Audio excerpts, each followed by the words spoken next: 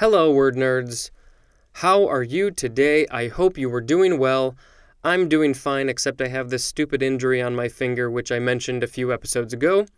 But today's Thursday, which means that tomorrow's Friday, which means that the next day is the weekend. All right, first word for this episode is amphiprostyle. Yeah? Yeah. Amphipropstyle. It's an odd word. This is an adjective from 1850. Having columns at each end only, as in an amphiprostyle building. Amphiprostyle is also a noun. This is from the Greek amphi plus prostylos, which means having pillars in front. And that is from pro plus stylos or stylos, which means pillar. And there's more at the word steer. Now we have amphispina. Amphisbaena. This is an interesting word. This is a noun from the 14th century. A serpent in classical mythology having a head at each end and capable of moving in either direction. Amphispenic is an adjective. This is from the Greek amphis, which means on both sides. From amphi, which means around, plus baining, which means to walk or go. And there's more at the words by, by, and come, come. Now we have amphitheater, a much more quote-unquote normal word, amphitheater. This is a noun from the 14th century. 1. An oval or circular building with rising tiers of seats ranged about an open space and used in ancient Rome especially for contests and spectacles. Not the spectacles that you wear in front of your eyes, but a spectacle in the sense that it is a big thing to watch. 2a. A very large auditorium. 2b. A room with a gallery from which doctors and students may observe surgical operations. You may have seen that sort of thing in older TV shows and movies, but I guess they still use them in current ones as well. 2c. A rising gallery in a modern theater. 2d. A flat or gently sloping area surrounded by abrupt slopes. 3. A place of public entertainment, as for games or concerts. Amphitheatric and amphitheatrical are adjectives, and amphitheatrically is an adverb. Now we have amphitryon. This is a noun from 1567. It is spelled capital Amphitryon.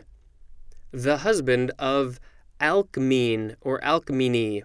Alcmene. I am not familiar with that, although, God, I probably read it when I was in the ALs. I don't remember.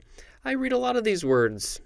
All right, moving on. We have amphora. Could also be pronounced amphory or amphorai. I feel like I'm singing that word. Ha-ba-dee, da-ba-die, da-ba-doo, da-ba-da-da-da-da-da-da. I'm terrible with words.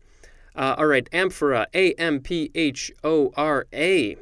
This is a noun from the 14th century. 1. An ancient Greek jar or vase with a large oval body, narrow cylindrical neck, and 2 handles that rise almost to the level of the mouth, and broadly such a jar or vase used elsewhere in the ancient world. 2. A 2-handled vessel shaped like an amphora. I'm curious to know why this word and another word like amphitheater, why they have the AMPH or AMPHI prefix. Typically that means on both sides of some kind. Amphitheater, I don't really understand why it's used that way. I'm sure there was some reason back when the word was created for these old ancient Greek or Roman theaters. Amphora, maybe because it has 2 handles. I'm not sure, but I might have to go look those up on that etymology website.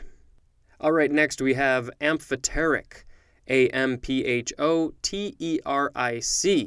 This is an adjective from circa 1849. partly one and partly the other. Specifically, capable of reacting chemically either as an acid or as a base. This is from the Greek amphoteros, which means each of two. That is from ampho, which means both, and there's more at the word or the prefix ambi, A-M-B-I. Now we have amphotericin B. So B is kind of its own word. Amphotericin is A-M-P-H-O-T-E-R-I-C-I-N. This is a noun from 1955, an antifungal antibiotic obtained from a soil streptomycete and used especially to treat systemic fungal infections. The streptomycete scientific name is Streptomyces nodosus. Next we have AMP-HR, A-M-P, next word HR. This is an abbreviation for ampere hour, which we read a couple episodes ago. Now we have ampicillin, A-M-P-I-C-I-L-L-I-N. This is a noun from 1961, a penicillin C16H19N3O4S that is effective against gram-negative and gram-positive bacteria and is used to treat various infections of the urinary, respiratory, and intestinal tracts. Now we have the word ample, A-M-P-L-E. This is an adjective from the 15th century. 1. Generous or more than adequate in size, scope, or capacity, as in, there was room for an ample garden. 2. Generously sufficient to satisfy a requirement or need, as in, they had ample money for the trip. 3. We have these synonyms buxom and portly, as in, an ample figure. Synonyms are spacious and plentiful. Ampleness is a noun, and amply is an adverb. Now we have amplexus, A-M-P-L-E-X-U-S. This is a noun from circa 1927, the mating embrace of a frog or toad during which eggs are shed into the water and there fertilized. I guess it could also say, and fertilized there, but maybe that's not as proper English. This is from Latin. It means embrace. It's from amplecti, to embrace, and that is made combining am or amb, which means around, plus plectere, which means to braid. And there's more at the word ambi, and ply, P-L-Y. I would love to memorize a lot of these words like amplexus, but I probably won't. All right, last word for this episode is amplification, a relatively normal word amongst all these relatively not normal words. A-M-P-L-I-F-I-C-A-T-I-O-N. This is a noun from 1546. 1A, an act, example, or product of amplifying. 1B, a usually massive replication of genetic material and especially of a gene or DNA sequence, as in a polymerase chain reaction. 2A, the particulars by which a statement is expanded. 2B, an expanded statement.